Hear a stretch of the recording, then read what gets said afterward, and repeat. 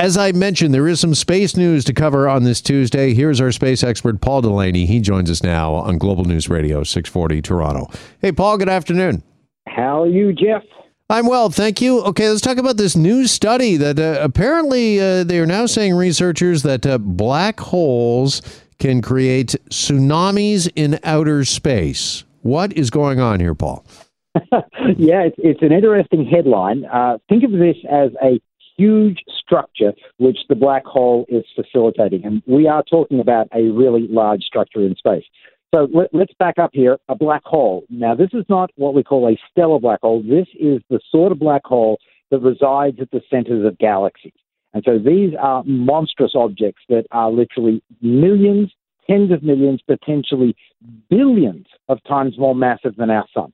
So here in the Milky Way galaxy, bringing it close to home, the center of our galaxy has a very large galactic scale black hole. It's about 4 million times the mass of our sun. So that gives you a bit of a sense of how massive these objects are. They're really, really massive. Their sizes are about the size of a solar system. They're not, huge, but when you think about, 4 million times the mass of our sun residing within a volume of our solar system, again, phenomenal structures.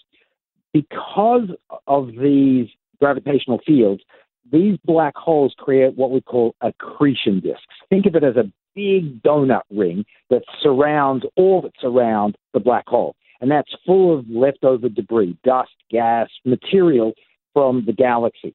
And because they are moving so rapidly, that accretion disk gets really, really hot. And this, coupled with the black hole's gravitational field, facilitates all sorts of what we call outflow, so material that moves away from the black hole. It's a complicated structure. What the researchers have now done, and this is courtesy of really high-powered computer simulation, is they've modeled this and they've thrown into it strong magnetic fields, and they believe they have now simulated a structure that basically has these outflows creating enormous tidal wave-like structures around the black hole moving outwards. So okay. It's moving dust and gas away from the black hole in a very collimated fashion, very much like you would see, unfortunately, if you were standing in front of a tsunami. This huge wave coming at you. Now it is this huge outflow of gas from the black hole's accretion disk, moving outwards in space, but retaining a structure that we didn't think could be retained. Okay, well, that's a great explanation. And as we all sort of follow along here, Paul, I mean, my understanding is that like a tsunami is caused by an earthquake on the ocean floor. And wondering, is this what we're now detecting in outer space, essentially, that it's an earthquake just in outer space? So let's just step back for one sec. Think about that earthquake. Basically, what you're doing when you move the ocean floor is you're transmitting energy up through the water, and when it leaves the surface of the water, it's that energy wave that pushes the water upwards and outwards. Okay. Okay. The same sort of thing is happening here with the black hole, except that now instead of it being an energy wave, it's this outflow of gas being pushed outwards that is creating this, as I say, regular collimated structure. So the wave-like appearance is arising from this column of gas, which is being pushed out from that donut that surrounds the black hole. The energies are quite phenomenal, as you can imagine, because the black hole's a very strong gravitational field. The donut is moving at hundreds of kilometers a second. The amount of energy in this outflow, this wave-like outflow, is truly stupendous, and why we call it a tsunami, just because of the scale that we're talking about. So all right. Well, we know, Paul, that tsunamis can certainly be devastating here on Earth when they occur and happen. Does the same hold true for these black holes in outer space?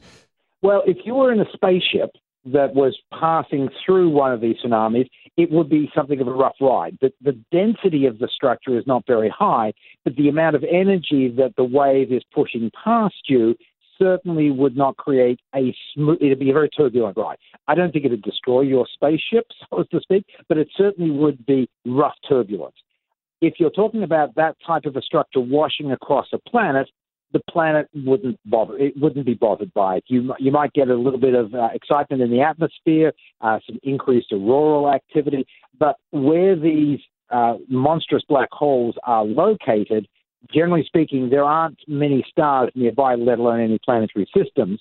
And the further away the tsunami gets from the black hole, the weaker it becomes. Just like here on Earth, the tsunami, the further away it goes, it does tend to lose energy with distance. Sure. So is there any impact for us here on the planet, on planet Earth, when it comes to these black hole tsunamis, or is this more just a research that NASA and the like can use when it comes to space travel? It's really the latter. We're nowhere near any regular black hole, let alone the monstrous black hole, which is creating these types of events. So you're talking about needing to be in the center of a galaxy for you to have any discernible impact on you or a spaceship. So here, the Earth is about 25,000 light years away from our black hole at the center of the galaxy. So it's no impact on us. It really is more theoretical. It helps us understand mechanisms which are operating within the galaxy. And even though this particular one may not impact you and me and space flight in the very near future, understanding how these things can happen gives us more insight into the more mundane activities that stars can engage in. So, it's good research in that regard, but no, this particular tsunami is not something we need to worry about. Okay, should this give pause for thought to Jeff Bezos or Richard Branson, do you think? Because we're just days away from both billionaires blasting off into space. No, they won't be at all fazed by it. It's really exciting. I mean, July 11th and July 20th, if the dates hold, we will see both of these guys and their respective crews fly suborbital above the Earth. And that, to me, is really amazing. They've been striving for this for the better part of 15 years. And literally, the two of them may fly within 10 days of each other. I think it's remarkable timing, and I wish them both the best of success, because the sooner we get past their flights, the sooner you and I can sign up for a ticket. Right, yeah. Last we talked, Bezos said the date, and since then, Richard Branson is going to best him by a few days. Are you expecting maybe Elon Musk in the next day or two to beat them both and go up into space, Paul? No, not at all. In fact, he was asked this question about a year ago, and he basically said, yeah, I'm in no hurry. And, when all is said and done, strapping yourself onto a bomb, you probably want to wait a little bit until there's lots and lots of precedent that says all is well. No, Elon is not showing any great rush to get into orbit, unlike Bezos and Richard Branson. Yeah, well, it's going to be exciting in the days to come, and I'm sure we will be talking about it when it happens. Paul, appreciate the time as always. Thanks so much for joining us. You're welcome, Jeff. Take care. You too. Space expert Paul Delaney with us.